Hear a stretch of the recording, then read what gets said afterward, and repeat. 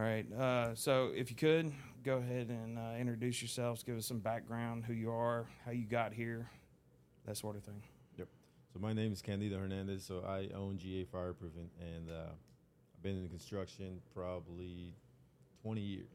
So right out of high school, I went to work for another company. I was there for 7 years, and then said I need to do something different. And then I ventured out, did a couple things, and then in 2015, kind of got brought back in, and so that's when we started GA Fireproofing. And one of the goals was to take what I learned from that previous company or other problems and make adjustments to what we do. Now that I could control everything as much as I could, make adjustments. And that's been one of my biggest things since day one is what can we tweak? What can we do? How can we make this better? How can we be more efficient? How can we be different? Instead of just doing things over and over, because you hear that over.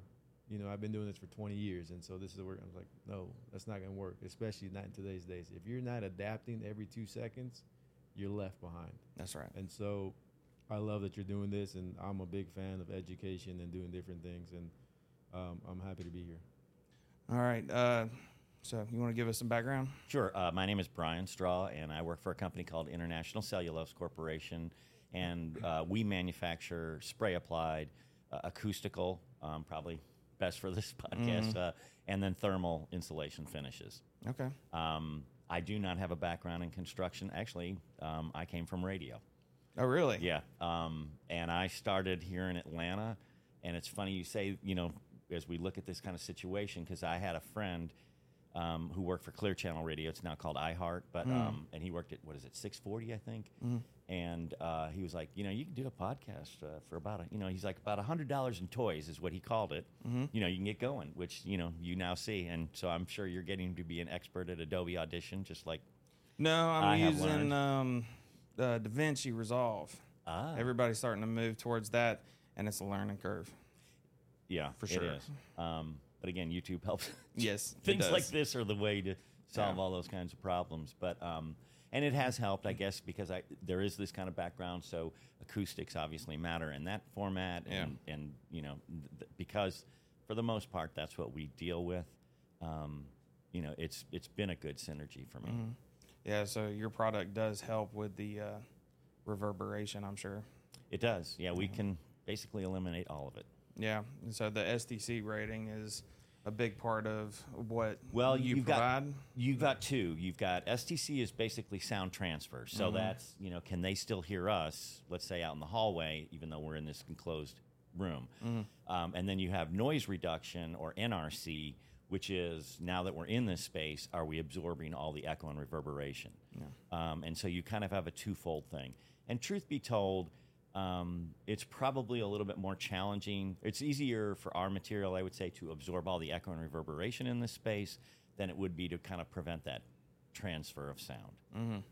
And it's just because of the material. So we're made out of cellulose or paper, but fiberglass would have that same kind of challenge. Even foam would have that same kind of challenge. You really need more density when you're trying to prevent the transfer of sound. And so, to be honest, typically, and you see this now a lot since COVID, I see, in mixed-use development, right? So you've got, I'll use an example. Somebody left out the first floor. Now there's a yoga studio in there. Well, you don't want to hear that noise and the music and things like that from the yoga studio. So how do you prevent that transfer of sound? And in current construction, you usually have like a 6-inch concrete deck. And that's doing a majority of the work, honestly, on the transfer of sound. So STC. Because of the density of the concrete. Because of the density of the material, yeah. Okay. Which is why, right, in old days, you always went with or architects would go with like that double layer of drywall. Yeah. To kind of prevent that. Again, very dense. Does a really good job of preventing that transfer of sound. Now, that drywall doesn't do anything to absorb the sound, so... Or like rock wool is a lot better than batt insulation because it's a lot more dense. Correct. Yeah. Yeah. Okay. All right. So can you walk us through what the process is when you get the drawings? What do you have to go through review-wise and consider when you're getting ready to do a project? So for the spray insulation scope, we would get the plans just like anybody else, but on our portion, there's nothing specific that says it's here or it's going to be on every job. So we have to kind of sift through it a lot. And then we kind of determine, by this point, we know which projects probably typically have it and which ones don't. Right now, the biggest thing is this open office concept. So if we see one, there's probably a good chance that we're probably going to look at it. Yeah. If there's a Chick-fil-A or, a Burger King and all those little restaurants we don't even look at. Like, there's nothing in there for us. Yeah. So first we kind of determine which ones we think is going to have this scope. And then we start sifting. Architecturals is where it would be. Then we're looking for specific rooms. Once we find ballpark of what we're trying to get, we'll find it. And then there's more details. Okay, in this particular case with this product is how thick do you want it? Are they looking for R-Valley or are they looking for acoustical treatment? And so then we got to go back to the specs and figure that out. Once you finally get all that figured out, then we'll do our square foot area. And then get all that figured out, figure out materials, and then figure out access to it. If we're doing a building like this and you have a lot of offices, we have to figure that this wall is going to be in place because you want this ceiling 100%. So we got to know this wall is going to be in place. We got to protect this wall. But if we got a wide open area and auditorium, then we're going to assume that we're not going to have everything in place. So some of it goes on experience. Some of it is based off what the plans say. And then for the most part, that's really where it is, because estimating for us is almost still a guess. You're estimating what you think. You're guesstimating what you think it is. On-site conditions vary a little bit, but we try to control that as much by wording our estimate as best we can. We assume with this or not this in place, and specs say this, so that's kind of what we're doing. And then you get on real life world, and that changes sometimes a little bit, sometimes a lot, and so that's where the communications happen out here, and people are kind of upset because I assume something and you assume something, and so then here we are. Okay, what about sequence of work? Just for example, do you remember 7 years ago when we did Tri-County Student Success Center up in Pendleton, South Carolina?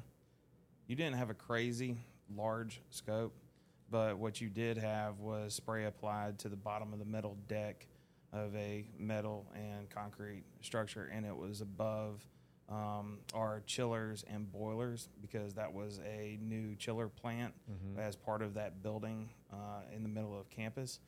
And so one of the things that we weren't 100% certain on was exactly when to bring you in. And we knew that we had to get anything that was going to be hanging from the ceiling off hangers needed to already at least have the hangers in place before you came in. Well, I don't remember exactly what the reason was, but you ended up having to come in after we had all the chillers set, after we had boilers set. We had a lot of the piping in, insulation around the piping done, and then you came in to do the work. And when we started, it was I don't remember what the duration was, but you guys got there and said they would not be able to do it in that duration. And a lot of it had to do with the fact that they were going to have to work around a lot of that material, and a lot of it had to be protected, and that hadn't been really accounted for. Correct. So what do we do to make that process run smoother? Because granted, your scope wasn't great, like large overall, but the coordination could have been better. So what do we do in the future to make sure that coordination is done better? So getting up front as far as meetings, expectations, I'm a big fan of that because like you just mentioned, even though sometimes we have a small scope, most of the time we're in a small scope square footage wise. And so we kind of get put to the wayside a little bit. But if we're not doing stuff right, man, like you just said, the 2 day that all of a sudden turns into a week. And not only that, then you're fighting about monies, right? I only figure for this, especially if we're out of town, that's even a bigger deal. Now you got to account for more lodging, more this, more that, more protection. And then believe it or not, then there's more material. Because you have more overspray because you're bouncing in and out, going in, out, so you're flaring your nozzle more. So there's more overspray. So it's small percentages, but it starts adding up real quick.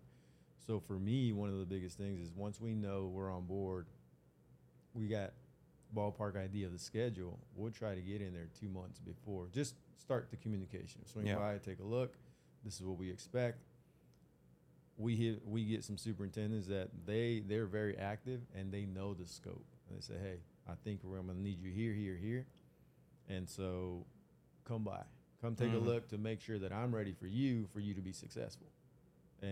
But sometimes we don't. Sometimes we'll get a phone call that says, hey, we're ready for you. And we show up and either one of two things happen. He is ready as far as the area is there, the decking is there, but if it was a roof, the roof is not on. Or if it was a floor, the concrete is not on. So we have to have whatever is going to be on top of that decking in place to avoid the water.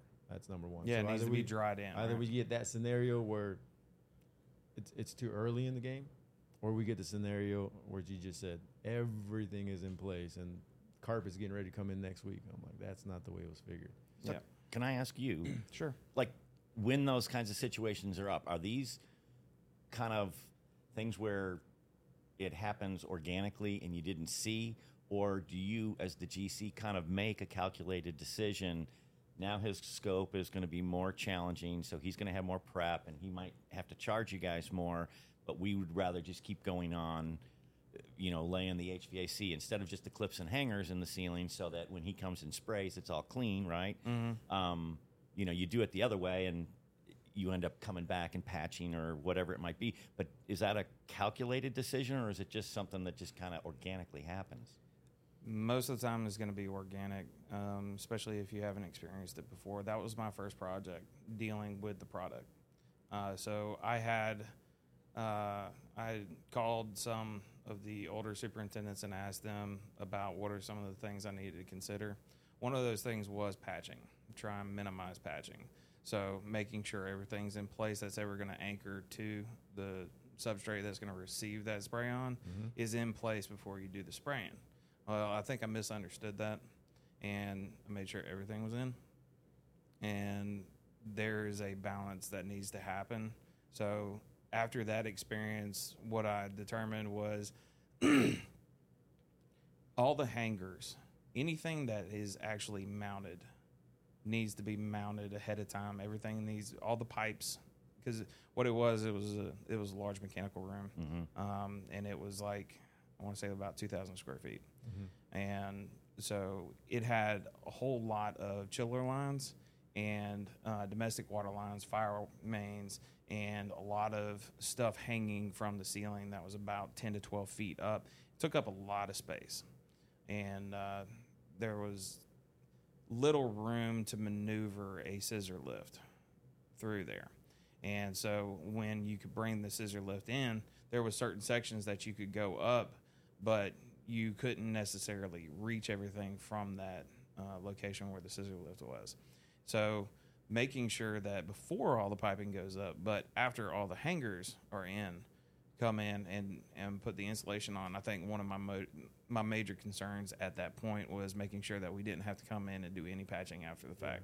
I was trying to minimize that trip charge and all that, and I didn't realize the importance of making sure that it was set up for you to be able to be productive and be successful in your scope of work. And if I had to have you come back and patch something, that's a small price to pay. And if I could determine who it was that damaged what it is, maybe I'm able to determine who it was so that they can pay for that cost, and I'm not having to be the one to bear that cost. So that was a lesson that I learned the hard way. I think having those conversations in a team meeting with all the MEPs, if there's one little room, you want to bring it up just as if it was a 10,000 square foot area. You got to know that we're doing this to create less patching, to create less problems for everybody, access for us, and to turn over a great product. A lot of time when we're doing K13 is designed to be exposed. It's colorful. It looks nice, and we want to give you that. But if you got more obstructions in the way, you got big ducts we can't get around, or sometimes they have, say, the 1 or 2 foot line of conduits, electrical conduits, or water lines. We can't get above it. So you can look at it sideways, and there's spots up there that don't have it. We just can't get it. Yeah. And so then people are asking, what can you do? Bring it down. The nozzle only gives us so much play. You can only angle it so much. Like, it's kind of tedious to get that product up there. But Mm-hmm. if you do it right, it's a great product. It's the turnover once it's done. Then you put your MEPs. It's a beautiful product because it's a great color, and then you have all your stuff hanging below it, shiny pipes, shiny everything. It looks great. But if you do it the other way around, it's a battle. It's a battle. Who needs to do what? How long is this going to take? And did you cover this correctly? Did you give us that over there correctly? But we just didn't have the right setup to give you exactly what you wanted. Yeah. So bringing people up front and talking through it, like I said, our scope of the work, it could be one 2,000 square foot area out of 10,000. So we're only in this one area. So when we're in meetings, what we suggest is say, okay, clips and hangers in this one particular area. And sometimes the trades don't like to do that because they say, I'm already here. Why not just hang my pipe? I'm like, well, because then we're going to have to deal. Are you going to protect it? Well, I don't want to protect it. Well, then that's part of it. We didn't figure for it because specs say clips and hangers, we go, then suspended items below. That's the way we figure it.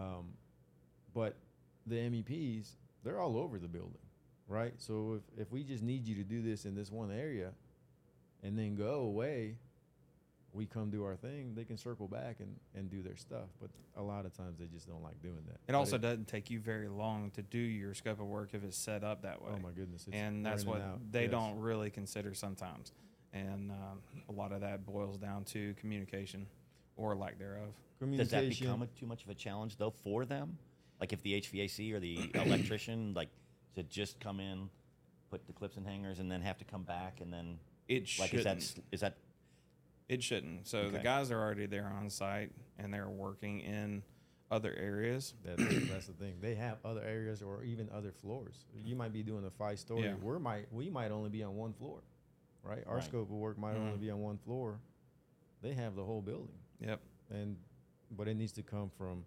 Yeah, it's got to come from us. We're the ones that dictate the schedule and the sequence, but we also have to take into consideration everybody else's scope and how they affect each other. Correct. And so it's knowing that balance and when to do something and when to aggravate somebody and say, I need you to do just a small portion of your work, let somebody else come in, and then you come in and finish your work. And if that's the way it needs to be done, you plan it ahead of time and you can execute. But if you're trying to execute that plan day of or a couple of days beforehand, then that's where everybody starts to argue. Yeah. And they don't want to. They've already made a plan. They've already set up their manpower and their materials, and they are ready to go. And you're telling them, no, you can only do part of it. That's where they'll get upset. But if you tell them ahead of time, here's what the plan is going to be, they can account for it. They have plenty of real estate. That's right. To move around, and they will do it. Mm-hmm. And when we give them plenty of time, very rarely do we get negative feedback. Like, okay, if that's all you want here, it's fine. If I have a slow day, I'll have them go over there, and then we'll keep chugging over here on the west side. Yeah. Right. But you got to bring it up in time. Yep. And for the most part, they will listen to the GC if we're trying to work together. And we explain to them why. Mm-hmm. You do that, then we get in here, and then you're free to go. And it might be better to have you or a representative for your company come in and explain why. Yeah. Because sometimes they just don't want to listen to us. They want to, hearing that from the person who does that job every day does go a long way. Yeah. Well, I'm happy to do that anytime we can. Mm-hmm. But again, we're usually a small scope, so we just kind of get pushed, and then we get called, hey, we're ready, and we get one of the two extremes. Well, and that's a misconception that needs to be addressed too. You are a small scope, but what your scope is very important to the assemblies that we have to put in place. And if it's not done correctly, it can cause a lot of headache, comeback work, repair work, and added cost.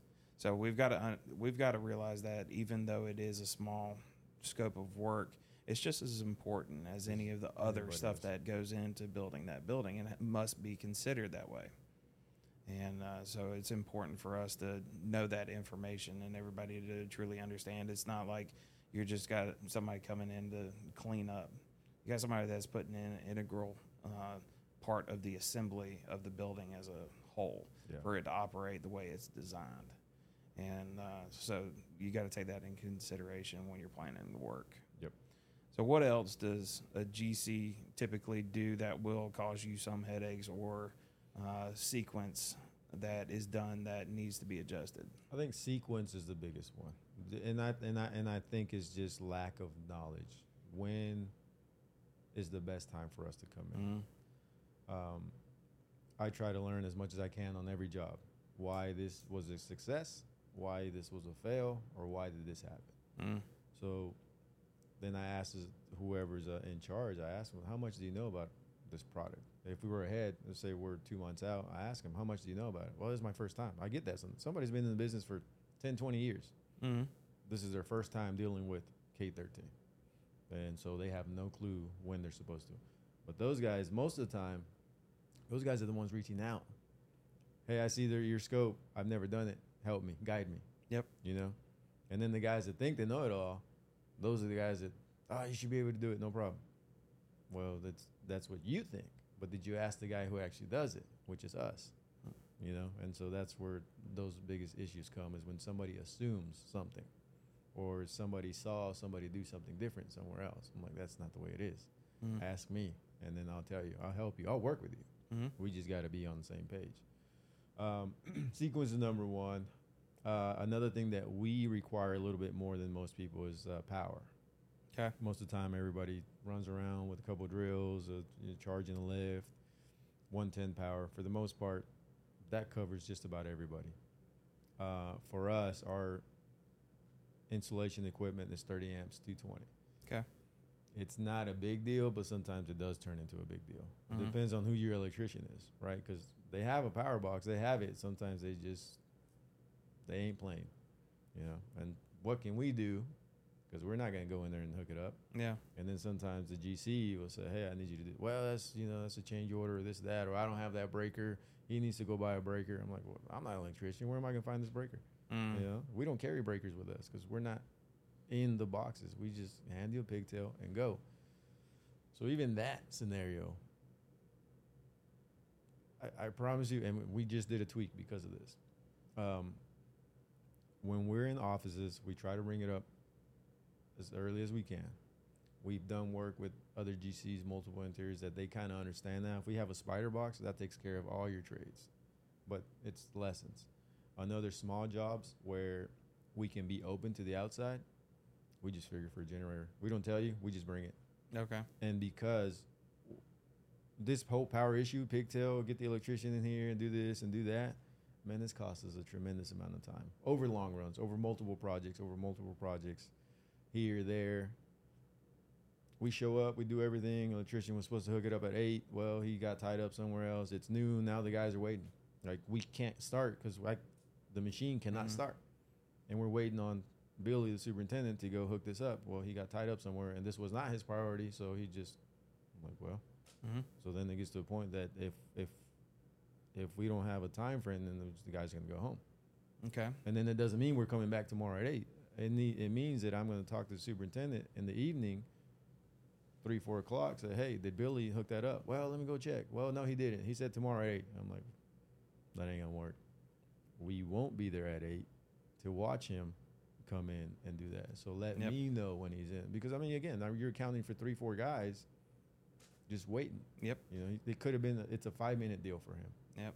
But maybe he needs to be pressured by the GC, or maybe he just had a bad day. He said, you know what, I ain't doing it today. I don't know what the deal is. So there's a couple things that we can do, at least with the way that we operate as Juno, right? There's a couple of things that we can do to make sure this is accounted for. One of the things is it can be incorporated into the contract.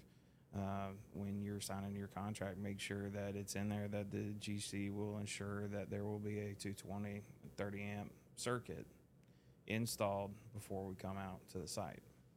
That's very easy to do. It's really easy for us to get an electrician to do that. It's not a big deal. But if they don't know about it, then they're not planning for it. So that's the first step. Get that incorporated into the contract. Very small thing, but very important thing.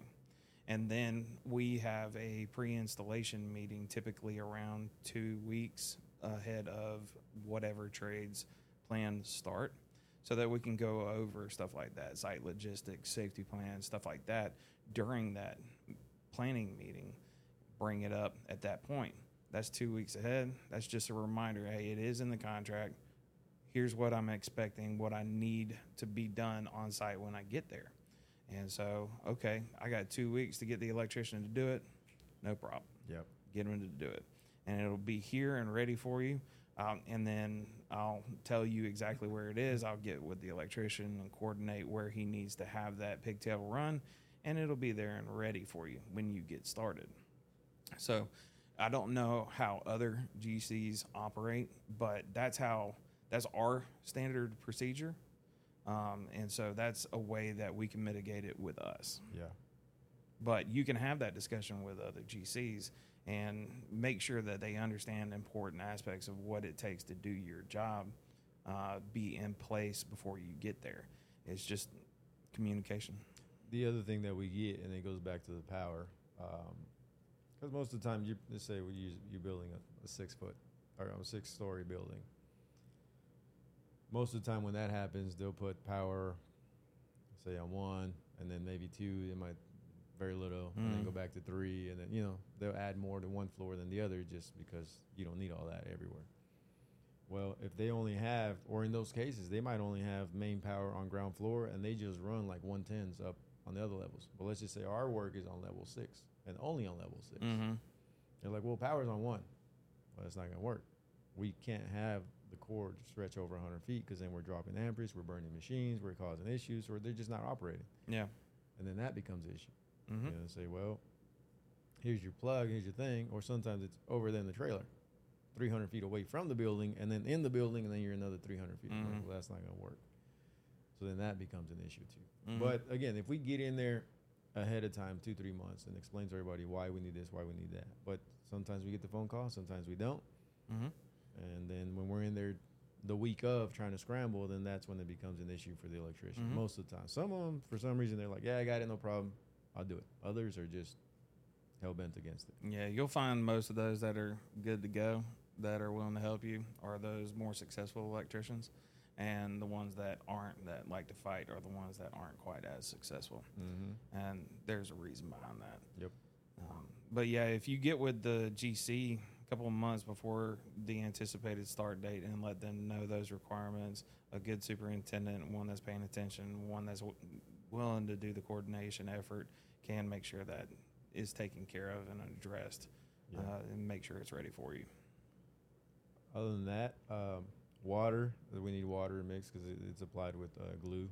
How much water do you need? Water, you just need a garden hose? Garden hose connection, and we'll probably run through 50 gallons every 2 hours or so. And depending on the scope, how big, where we're at. We're currently doing a project right now where we're running through 120 gallons an hour because just this larger project, multiple crews and doing all that. But a typical office like this, we're probably maybe doing 50 gallons every 2 hours or so. Yeah. So we don't need tremendous amount of water, but we do need to have constant water. Just a standard 3/4 inch hookup and you're good. Yep.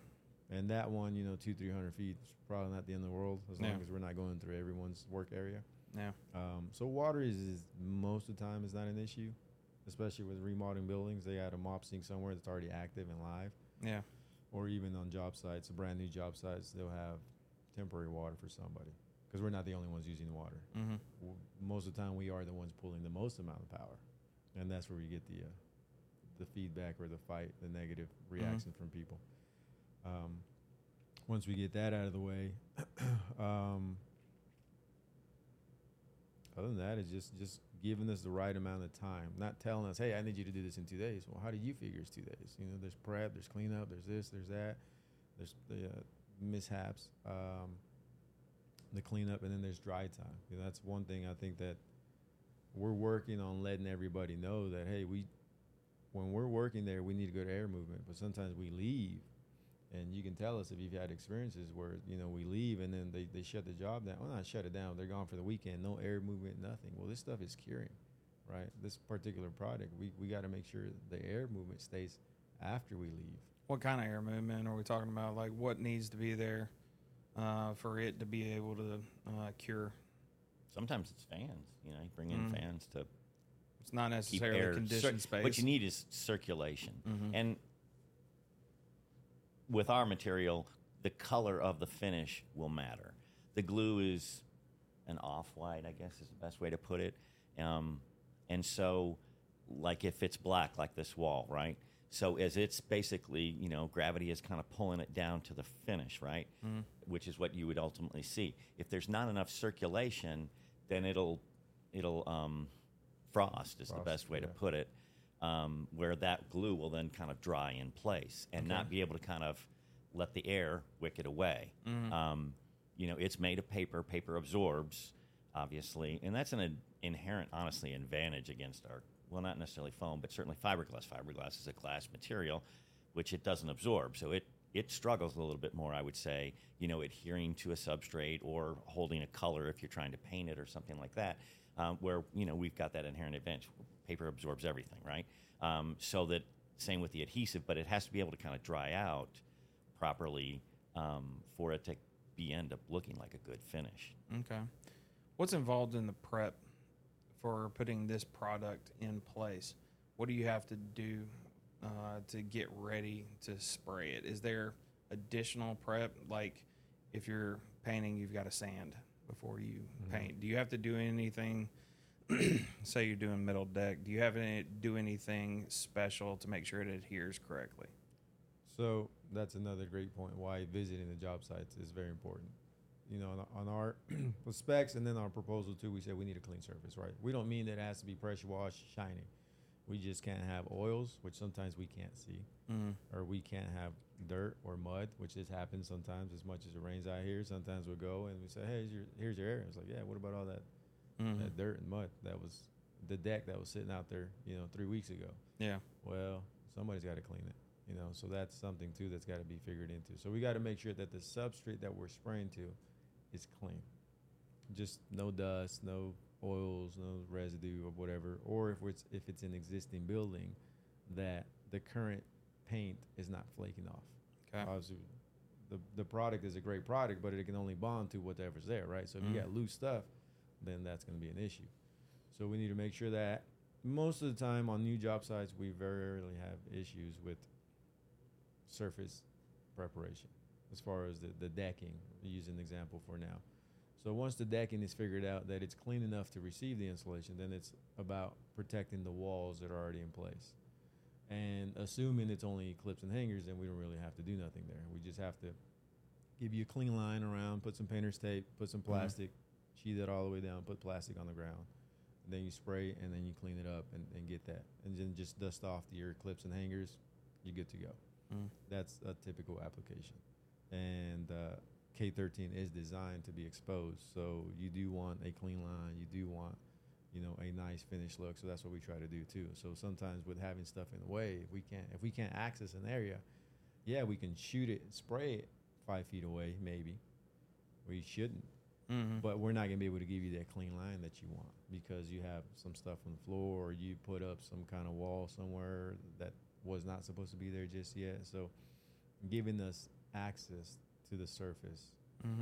How much access do you need? You said I can't necessarily spray from 5 feet away. How close do you need to be? We need to be what? About 3 feet, 2 feet to the substrate. And you have a nozzle on the end of your spray gun, right? Correct. How long is that nozzle? 10, 12 inches. Okay. Can you use longer nozzles if you need to? Well, do they have them? Is that an option? They don't. Okay. The thing that people do sometimes, you can add a pipe just to extend it, but then again, this is a finished product, and you want to make sure that you're able to control it very well and make sure it's not sagging too much to the sides and get you that, and then we got to be able to gauge it, right? Because everything we do is applied to a thickness that's per plant. Yeah. It's not just coated in white or coated in black. No, it's what are we giving you? Half inch, 1 inch, 2 inch, 3, 5 inches. Yeah. So it's a big deal. So we got to make sure we're close enough that we can control the finish and then to be able to gauge everything and then move along. So when you're putting that on and you're trying to make sure that you're maintaining that correct thickness, how are you doing that? And does it take more than one application to reach that thickness? Say it's 5 inches or something like that. Can you do it all at once? Is that going to cure, or is it going to be too heavy and you need to do multiple applications? So go ahead. So they're supposed to be able to do 5 inches. Okay. But it would depend on the sprayer, honestly, the skill of the sprayer. So they might be able to do it, sadly, but there might be a contractor here in Atlanta that can't. And so they might have to do 2 passes to get to 5 inches. Okay. How do they check it? How do they make sure they're getting the correct thickness? There's a gauge. We just Okay. a little probe we just use up there, and then just check it as you're moving along. So what I tell the guys, if you got a Baker scaffold or something, you do your area, and if you believe is up to thickness, check it 1 or 2 times before you move. So when it comes to acoustical, I don't think that there's a third party that comes and checks thickness unless you're doing a state job, which we had that where they bring in a third party just to check the thickness and then sign off on it. Other projects like just normal office here, maybe a superintendent or somebody might go up there and just probe it once or twice, be like, okay, we're getting what we bought. Yeah. And that's about it. So. And it's an average too, right? You know what I mean? Yeah. It's not. Yeah. It isn't a ceiling tile, so to speak, that Yeah. everything is 3/4 inch or 5/8 or what it would be. It's that average. It's not manufactured in a factory that's No, it's not. perfect. Yeah. Correct.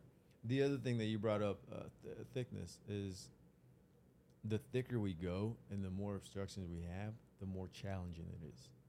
Very much so, because you can't swing your nozzle too far to the right, to the left. But if we're trying to build 5 inches and you got all kinds of pipes and stuff in the way, it is going to be a monumental nightmare trying to get that. Because if we're doing it in layers, let's say we sprayed 2.5 inches one day. And then the next day, as we're doing that same thing over again, maybe there's some other areas that did not bond properly because we just couldn't be able to get to it. So then we hit it again, and then it just causes a fallout. So that is where MEP is in place. It becomes just much more critical the thicker we go. Unless it's a remodel and all that stuff's already in place, and then we just. But if I know that though, Yeah. if I know that, I will. If we're doing something, I will call you and say, hey, this is what I foresee. Okay. So what can we do? What do you normally do in a situation like that? Say you've got your sanitary line that's only giving you, say, 4 to 6 inches from the deck above, and so there's not a whole lot of clearance to be able to get your stuff in. And how do you handle that? Depending on the thickness. If we're doing a typical office that we're doing probably inch and a half. That's pretty much gives them their acoustical that they want for your office to avoid all the phone calls and clicks on the keyboard. So if we have, say, a 6-inch pipe of whatever, and it's 4 inches down from the deck, and we're doing an inch or an inch and a quarter, that's not a big deal because your surface is here and we're able to hit it from this side, and we're only doing an inch and a half. What if you can only get one side? If What if it's up against the wall against the or wall, something? then that's all we get. That's where you have those voids where you'll be able to, if you look at it at the right angle, you will see some spots up there that just doesn't have it. If it's that pipe that is against the wall and we can only angle it from one side, then that's all we're going to be able to get. Okay. And so that's why coming up front, say, what do you need? Because sometimes we will get that question. Hey, I have to run this line here because electricians have to run the main line, the main trunk, or maybe the sprinkler guys too. He's like, hey, look, I get it, the clips and hangers, I'll do that, but I have to run one pipe through here. Or if it's a roof drain and that's how you divert the water Correct. and keep it dry. Or that, yeah. Yeah. So this is why the conversations help. Yeah. It doesn't mean that we can't have a single thing in place, but if it helps the project to run 1 or 2 lines, one main electrical line, or what, we'll work through it. It's no big deal. But where is it going to go? How far is it going to go? And as long as we talk through it and say, okay, this is going to disrupt me here, but I think I can work around here, and so forth. We go through it. Okay, no problem. You run one pipe, and okay, no big deal. That helps keep them in other areas, right? Because they're feeding their main line, and then they go somewhere else. Yep. So if that's what it takes, we'll Yeah. figure it out. We'll work it out together. But we talked about it. Nobody just assumed and said, oh, put all this in place. Yeah. And then where it's at too, right? Is it gonna interfere with our work? And most of the time, they have a little bit of variance too, of where it can go, how high, how, like you just brought up. Does it have to go against the wall, or can you move it 1 foot this way? If you can move it, boom, you're good to go. Then we're able to hit it from both sides, and you Get a better product. Yep. Yep, you have your final finished product, and he got what he wanted, and the job kept moving along. Yeah. So, again, I think it goes back to just talking through everything and having everybody else understand why these pipes this size at this location is a bigger deal than having it at this location. And it just goes back to giving you a better product at the end, a better finish. The more obstruction we have, then the more challenging it's going to be to give you a smoother product. Okay. What else do we need to know about this product specifically? One thing that I find in conversations with GCs, and let's face it, I'm a product rep, so I'm on the pay me no mind list. I understand that. Is the color can, I would say, affect maybe a best practice as far as saving money. And I'll use an example. Let's say it's black. So if we're going up in black, and you're going to have a painter come in, right, and maybe any of the scaffolding or support structure, stuff like that, that's going to be painted as opposed. Then I would say let our guy spray the black, and then the painter can come back, and then he doesn't have to worry about overspray, because any of his overspray it's black on black, you're not going to notice it. Yeah. Now, if it's white and you're doing, even if it's white on white, I would still say now you got to you'd be better off reversing it and let the painter come in first. And then our guys can come back in, and then unfortunately they would probably still want to tape up anything that's not going to get sprayed so it stays clean. But at least that's only happening once and not twice in the process. So, and I don't know. You're the experts, but I would think that would kind of save you time and money, because guys have less time committed to the project. Because they don't have to go do it twice. They only have to do it once. Is this product paintable? It is. It is? You just want to, if you're painting it for acoustics, you want to use a water-based, diluted, and I mean 50-50 diluted dry fall paint. And then that won't adversely affect the acoustics. Okay. Now, our material also can come in a color. Okay. And the nice thing about that is, depending again on the project, is it's every fiber then. So if I do stick a broom handle into it or something like that, I don't have a white spot now where there was black. It's every fiber is that same color. You really won't notice it. Yeah, that's a good point, because that will tend to happen. It happens, and I bring that up, and most of the time, again, when we get in there ahead of time, I ask questions. They say, well, we're thinking of doing this. Well, I can get you that product in that color, really. Now, and one thing they got to know, too, is every color has a variance in price. Black being the premium, and then tans, the least amount. The other colors in the middle are not too far off. Can you color match? Yes. Yeah. Just send him or us, Sherwin-Williams or Bear, Benjamin Moore, whoever it is, the paint code or a swatch of material, and then what we do is we make a sample of that fiber, and so you and your customer have to sign off on it before we would manufacture that color. Okay. But yeah, we've got purple, red, yellows. I mean. I don't know that they always look that great, but yeah, and the nice thing is you can try to match it, and there are examples where they want to match the trim. Okay, we can do that. So we actually did the project. I think it's called the Hub. Yeah, with you guys. Yeah, that was one of, and the color of your shirt. I think it was blueberry or something. Beautiful color, man. It was. And did the spray foam in that color? It's called the FC. That one's called the FC. Yeah. That was a beautiful color. I forgot what that room was. I think it was going towards a sauna. Was that at the Hub Atlanta job? Yeah. I haven't seen it yet, but it's supposedly pretty nice. Oh, go check it out. The color is beautiful. It pops. So that was one that we did. We did another one for Nike. They chose a different color gray. We did that one, and then another one that we just did is called the Junior Achievement over in Augusta. That was a 33,000 square foot open bar joist, and they wanted this baby blue. And I told them about the custom color. And so they did the math on what it would cost us to do it versus a painter. But it actually helped speed up the project too, because now you don't have to deal with two trays. You don't have to deal with more cure time. You don't have to deal with it. So it helped. Even though adding the color was an additional cost, it helped sped along the project. You don't have to add the labor and all other materials with a painter. Yep. He's just already in the product. Yep.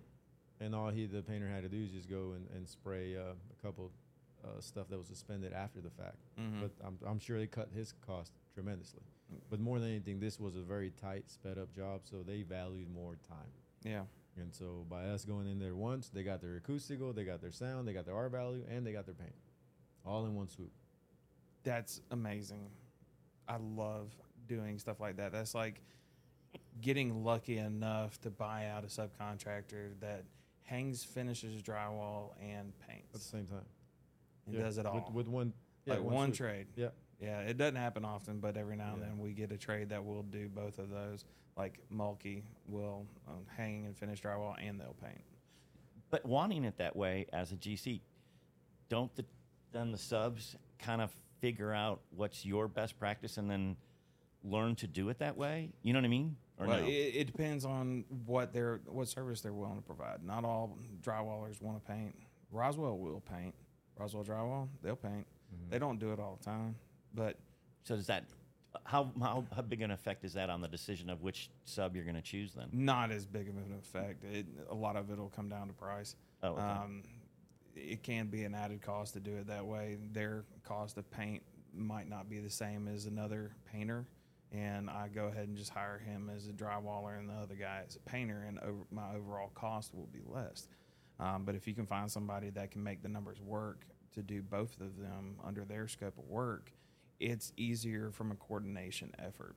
One of the things, like just specifically like drywall and paint, you've always got a painter that's saying that drywall's not a good enough substrate for me to paint on. Yep. And then the drywaller is saying, no, it is. And so then you've got an argument back and forth. But if you buy both of those out through the same company, that's an internal argument that they can have with each other, and I don't have to be involved in it. Yep. And so it's just easier and less aggravation for me to have to deal with a coordination effort if you can do that. And so by doing a pre-colored product, that's aggravation that GC does not have to deal with between the spray installer and the painter after the fact. It's Well, and just again, whether it's our material or honestly fiberglass, the same thing where you're painting it. It's a very textured material. Now the sauna spray is a finer texture, so it's not quite as challenging. But when you have that, the painter can't just sit and fire paint up there because then he will remove the acoustic value of or properties of it. So it's really more fogging, and so it typically takes 2 or 3 passes for it to be properly painted. Yeah. And again, you got more time. And then that's just the skim coat on the if they puncture it, then you have that whatever color it was showing. In this case, I think why it worked is obviously because of all those and time. Time was they didn't have. Time is key a lot nowadays. And so when we're able to do something that gives them everything, then if it shaves time, and let's go. It works for the dollar amount, the difference in the dollar amount. But we like to present options, and then you guys do as you want, as you please. And then I try to help, guide, educate as much as I can based on my experience. Sometimes I get listened to, sometimes I don't, but I try. Yep. And sometimes we don't get the choice. Sometimes it's up to the designer or the owner to make that decision on how they want to proceed. So it's not always us saying, no, we're not going to go with that. Sometimes we want to go that option, but they don't either want to pay for it or it's not the final product they want to see. They want to see something that looks different, so they don't want to go that route. So if a specification is too generic, let's say, does that make it more challenging for you or easier, so to speak? Because then you get liberty to do. So it depends. It depends on the people. It depends on the team. But it's also you give somebody too many options, they can take a long time to make a decision. And so give her fewer options, then it's easier to make a decision. But sometimes it's completely opposite of what they want to see. And so then you're kind of trying to find that balance. Like you don't want to go to a restaurant and that menu has 20 pages. You want a restaurant that has a reasonable amount of pages so that you can narrow down what you want to choose to eat. It's the same thing. You want to try and find that balance. You don't want to give them too much or else they're just going to go back internally and they're going to go back and forth, and it'll take them forever to choose a route that they want to take. And also, if you only give them like 2 or 3 options and they don't like any of them, then you have to go back through the effort of either changing the material or product or the assembly overall. It depends. There's a lot of what ifs involved in it. Yeah. So when it comes to that, I've had these discussions where I would call where the specs are not clear. It might just say spray insulation. Then I call whoever's on the other side and say, hey, we just can't say spray. Like, are we looking for R value? Are we looking for thickness? Are we looking for NRC? Do you have a product in mind? Sometimes they have information, sometimes they don't. They're like, well, I just price it as whatever you think. I'm like, well, it doesn't matter. Like, I can apply what I want, but it's not what the building wants, what the architect wants. So then that triggers some questions. Sometimes they get it, sometimes they don't. Sometimes they say, hey, just price this up. And then they leave it to me and say, what would you do that's typical? I said, okay, if it was me and typical building like this is what we've done in the past. So then that's the way it goes, even though the specs were not clear. Yep. But that's about the best we can do on our end. And I don't know from there, on your guys' end, where that goes. If you go back to the architect. It'll go back to the architect. If it stays within budget, then they're going to, if it solves the problem and it doesn't cost extra money, they're fine. If it meets the requirements, they're fine. If it doesn't meet the requirements for whatever reason, then they'll come back and say, here, we can't do this because of that. Or the AHJ requires certain things, and it wasn't specified because the architect didn't know about that specific specification that was required here in, say, Gwinnett County, and they require this specific product and no other product. This is all they will allow, and it gets inspected, and if they don't see that product data and it doesn't look like it, they're not going to pass you. So sometimes it comes down to that, and the architect just didn't account for it. It didn't get incorporated into the specs and say it's more expensive. Then we got to go back to the owner. Well, it's the AHJ is saying that we have to use this product. We don't have a choice. It didn't get spec'd. It didn't get priced that way. So to use what's required, it's going to cost this much money. So it's an added cost to the project and to the owner. So it just depends on the situation. Sometimes it's something that maybe we missed, and we've got to cover that cost of the difference. If it's something that we missed on our end, it was somewhere in the drawings or in the specifications that we didn't see, and when we priced it with you, we made assumptions. And so then it's not on the owner because it was already in the documents, and we're held to build the building by those contract documents. And so if we didn't do the correct buyout process and make sure we checked all of the details, then it's on us to pay for it. It's a lot of different situations that can come up. Yeah. Also, again, we're a small package, but all those question marks, color, this, thickness, R value, locations, clips, MEPs, power, no power, like it can be a big deal. It can. Know? And it's a headache for the superintendent. And I know he's got 10,000 other things to do than to worry about a 2,000 square foot area of a 50,000 square foot job. So, but it can be as easy as you want or as difficult as you want, depending on how much feedback we get. Yeah. One of the things, some of the more experienced superintendents, I won't say old guys, but that's what they are. They will, when discussing your trade specifically, some of the complaints they'll have is cleanup or lack of cleanup. We're doing a poor job. Y'all don't have that problem. Each of the jobs I've done with y'all, that is never an issue. The cleanup, the prep, so that cleanup is easy, has always been a good experience. But that's not always the case. Correct. A lot of times the guy will come in and he won't put any plastic up, and he just sprays that insulation all over everything, and then we'll leave, and then you can't get him to come back and clean it up, and then we got to clean it up. So that's an important aspect of your scope of work that needs to be done that way from our point of view. Yeah. So that we don't have to go in and clean up after your scope of work. That's something that's on you. And sometimes it can be difficult to get that smaller guy, and maybe that's why he's cheaper. You get what you pay for. Yeah. How often, though, do you guys run into the situation? Because it seems like it backs up every now and again, and there's a project at FedEx in Memphis where this is an issue where if it's a rib metal deck, do we spray the support or do we leave it clean? And I guess it's not spelled out that often. And then it becomes a choice. And we've had it, back up, I would just know a better way to put it, in both directions. I expected it clean, or then you kept it clean, and then the architect's, well, why isn't there any material on the, on the beams? And it's like, well, because it's not that enough surface area where it's going to have an effect adversely or positively really with the acoustics. It usually looks cleaner, right? And so you do it that way, and then there was a project here in Atlanta where it was like, no, I wanted it all done. Okay, so you said spray the ceiling. That's part of the ceiling, and yeah, so that's where it comes down to what's that spray foam being used for? What's the reason behind it? So like the one y'all just did for us at WebGen up in Lawrenceville, y'all were out there, I don't know, 6-8 months ago. Yeah, I remember. But it was for the fire rating was the requirement. And so with that one, we clarified with a couple of RFIs to make sure we did it right. But what it required was, so we had it was a steel structure inside the amenity space, and then we had wood trusses that anchored to that steel.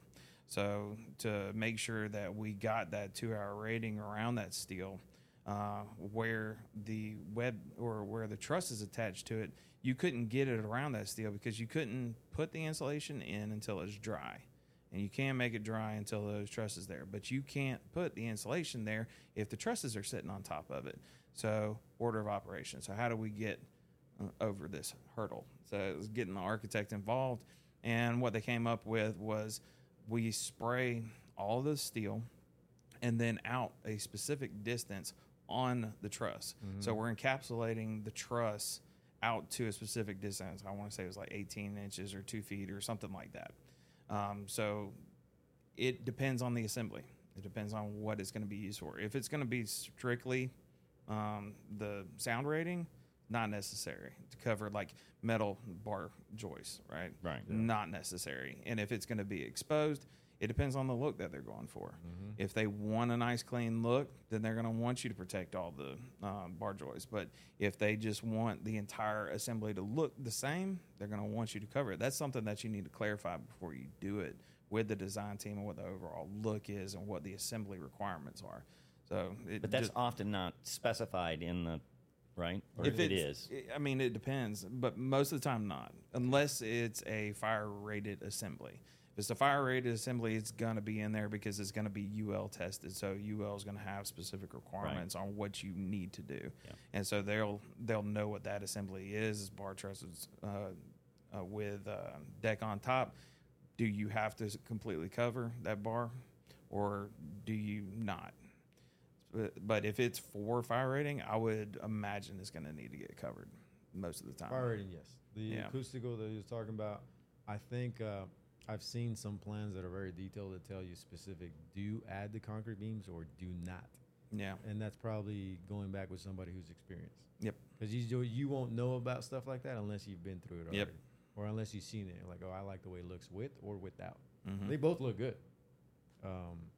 Or sometimes we'll see the drawings where it says 4 inches on the deck, and then they just have that clouded around the beam. And I call them and said, hey, do you want this around the beam? It's like, oh yeah, just do his plans. I'm going to tell you, it's gonna. You're not getting your money's worth, and it's not going to look as clean as the deck is. Yep. You know, and so then sometimes they'll ask, and sometimes it'll go away, or sometimes they keep it. But I'm telling you, it's not the best look. Just you're not getting anything for it. Your money is on the deck. That's where you're at. And so sometimes they'll listen, sometimes they don't. Yeah. But for the most part, when it comes to the acoustical projects, I'm going to say that 99% of them do not call out for the other structure, beams, concrete beams, columns, bar joists, any of that. And it's just on the flat substrate up top. Yep. And that gives them a cleaner look, and that gives them what they're buying, which is the acoustical to the large surface. Yeah. And if that is going to get a drop ceiling in it, they definitely don't want to waste the material. So unless it's an absolute requirement like a fire rating, they're definitely not going to want to put it on there if it's going to get covered up and you're never going to see it. Correct. All right. Well, I appreciate y'all coming in today and talking with me. I know that a lot of guys are going to get a lot of value out of this discussion. I hope. They will. Happy to help. And again, we're here. As I mentioned to you, we're working on something like this on the back of our website to help educate. Somebody can go in there and just, when is the best time, right? Just search it up and it'll be there. Well, and you'll have the link to this, and you'll be able to tie that to your website, so you can use this as a resource on your website. Thank you. Yep, no problem. Appreciate your time. All right, thanks. All right, thank you. Mm-hmm.